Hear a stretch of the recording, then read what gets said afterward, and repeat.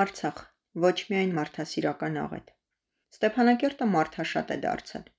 Ոչ թե որովհետև այստեղ մարդիկ են ավելացել, այլ որովհետև վառելիքի բացակայությամբ պայմանավորված մեքենաներն են պակասել։ Ամբոխները քայլում են, բայց ոչ խելագարված։ Նրանք քայլում են մտամոլոր, անորոշ, շփոթված, թվում է անհաղորդ։ Քաղաքում տեղ-տեղ հերթեր են։ Գնելու շատ բան չկա, որ շատ հերթեր լինեն։ Մարդիկ իրար, դատարկ դարակներին ու խանութների աշխատակիցներին նայում են լուռ կարեկցանքով։ Հերթերն ու մտամոլոր մարդիկ ասես սովորական են դարձել։ Հերթերում ուշաթափություններ, հղիների թերսնումից ու ապրումներից մահացող պտուղներ,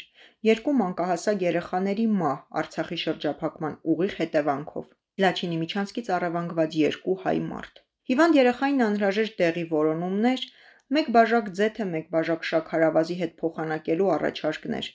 ամեն օր նույն սնունդն ընդունելուց ստամոքսի խնդիրներ ունեցող մարդիկ։ Ողբերգական ու տխուր դեպքերի շարանը, որ այսօր տեղի է ունենում Արցախում, կարելի է երկար շարունակել։ Արցախում ոչ մի բան այլևս առաջվա նման չէ։ Ստեփանակերտի շուկան, որ միշտ զուգակցվել է համովությունների ու գույների հետ, հիմա մեր ողջ թշվառության խտացված խճանկարն է դարձել։ Միակ սիրուն բանը, որ այստեղ շարունակում է տեղի ունենալ, մեկ ու մեջ հոսանք ունենալուն զուգահեռ, արցախցի կանանց կողմից ժենգյալով հաց թխելն է։ Իսկ հոսանքը կտրելու երկու ամենաանհարմար ժամերն ինձ համար մեկ առավոտյան 7-ից 9 է, երբ կամ պետք է մինչև 7-ն արթնանաս, կամ մինչև 9 քնես սուրճ խմելու համար, եւ 21:00-ից 23:00-ն, երբ երեկոյան ընթերցանությունը դժվարանում է, ու ստիպված ես մոմի լույսի տակ վայելել օրվա բացառիկ դրական պահերը։ Երևի այս դեպքում բարեբախտաբար տեսողությունս վաղուց վատ է, փչացնելու վտանգ չկա։ Սակայն սա ինչ է բազմանդամ ընտանիքների բազմաքանակ հոգսերի համեմատ։ 2020 թվականի նոյեմբերի 9-ին ստորագրված եռակողմ հայտարարությունից հետո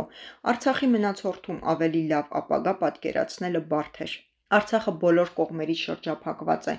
Մայր Հայաստանին կապող ճանապարհը մի բարակ գիծ էր, լարման տակ, անորոշ ու օտարի բարեհոգությանը մատնված։ Ադրբեջանի նպատակն Արցախը վերջնականապես կուլ տալն է։ Սա աքսիոմատիկ ճշմարտություն է, որի համար հավելյալ յուրաքանչյուր ապացույց նոր ցավ, արյուն ու արցունքներ է բերում Արցախի բնակչությանը։ 2020-ի պատերազմից հետո արցախցիները, որ վերադարձել են Արցախ կամ ուղղակի շարունակել են ապրել Արցախում, չեն պատկերացրել իրենց ապագան Ադրբեջանի կազմում։ Ադրբեջանի կազմում հայերի ապրելու անհնարինությունը ևս հավելյալ ապացուցման կարիք չունի։ Իսկ ինչ ենք արել մենք, Արցախում ապրող մարդիկս, Ադրբեջանի կազմում չհայտնվելու եւ վերջինիս կողմից այդ նպատակին ուղղված հնարավոր բոլոր քայլերը կանխատեսելու ու դրանց դիմակայելու համար։ Անակնկալ էր Արցախի շրջափակումը։ Ոչ։ Այն օրից ի վեր, ինչ Ադրբեջանին են հանձնվել Քարվաճառի ու Քաշաթաղի շրջանները, Արցախը Մայր Հայաստանին կապող կյանքի թելն ամեն օր կտրվելու վտանգի տակ է եղել։ Ճանապարհին միջադեպերի ու ողբերգական դեպքերի պակաս չի եղել։ Հիշենք հայ երիտասարդի Մարտի Գերեմյանի սպանությունն այդ նույն ճանապարհին։ Ճանապարհը փակելու հաճախակի սպառնալիքները, դեկտեմբերի 12-ից առաջ մի քանի ժամով ճանապարհը փակելը, Բերձորի, Սուսի ու Աղավնոյի հանձնումը, ադրբեջանցիների կողմից նոր ճանապարհի հրատապ շինարարությունը։ Ինչ ենք արել մենք շրջափակմանը նախորդող ժամանակաշրջանում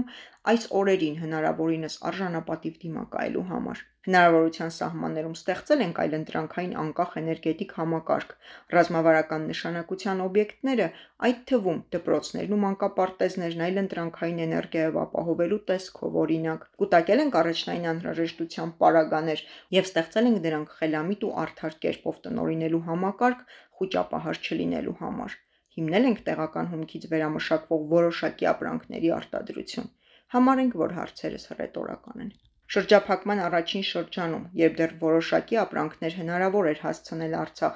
բերել ենք առաջնային անհրաժեշտության ամենակարևորները։ Պետությունն այս գործընթացը վերահսկել է որպես ռազմավարական նշանակության հարց։ Սա էլ հռետորական հարց համարենք։ Մի քանի ամիս առաջ խանութներում հայտնված չիփսերն ու գարեջուրը վկա։ Ադրբեջանը մեր թշնամին է։ Ադրբեջանի կողմից իրականացվող քայլերը մեզ ճնշելու եւ վերջնական ճզմելու համար, որքան էլ մեզ համար ցավոտ են, բայց օրինաչափ են։ Թշնամուց գթասրտություն ու ապրումակցում ակնկալելը մեղմ ասած տրամաբանական չէ։ Արցախցին, որ այսօր ուզում է ապրել իր հայրենիքում արժանապատիվ կյանքով, ամեն վայրկյան պայքարում է իր ինքնասիրության դեմ։ Իրավիճակը հաճախ է համեմատվում 90-ականների հետ։ Էլի շրջափակում է եղել, սով ու գումարած ռմբակոծությունները։ Մարդասիրական առումով թերևս այսօրվա Արցախում դեռևս ավելի տանելի պայմաններ են։ 90-ականներին, սակայն, կար պայքար ու նպատակ։ Պայքար ու նպատակ ունենալով շատ բանի կարելի է դիմանալ։ Այսօր Արցախում պայքարի ու նպատակի փոխարեն անորոշություն է։ Մարդիկ վստահ չեն, թե հանուն ինչի են դիմանում։ Կա որոշակի ճանապարհային քարտեզ պետության կողմից, որով առաջ ենք ընթանում,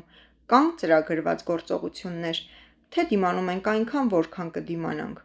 Կարելի է մարդկանց հետ անկեղծ խոսել առանց պաթոսի, բաժակաճառերի ու ամուր լինելու, անվերջ ամուր լինելու մասին նյարդայնացնող կոչերի։ Նոյեմբերի 9-ի գիշերվա դառը փորձը ունենալով կարելի է մտահոգվել, որ մի գիշեր հերթական մի փաստաթուղթ է ստորագրվելու, որոշելու 100 հազարավորի ճակատագիրը։ Արցախում ուղղակի մարդասիրական աղետ չէ։ Արցախում անորոշության, պատասխանատվության ու ազնիվ խոսքի բացակայության աղետ է։ Մարդասիրական աղետն այս ամենի ուղիղ հետևանքն է միայն, իսկ հետևանքից առավել կարևոր են պատճառները։ Հերթերից մեկում մի երեխա, որ նախորդ կյանքից մնացած շապիկ է հագել Արցախ, բաց դռներ ամուր դարպաս գրվածքով, տեղն է զիջում։ Անցիր դու, ասում եմ ու մտածում, դուռը կողպած է, դարպասը խորտակված։ Դու անցիր, ջանիկ։ Հոդվացի հեղինակ և ընթերցող Թամարա Գրիգորյան, հոդվացի ձայնագիր տարբերակը Փոդքասթների ձայնագիր բաժնում։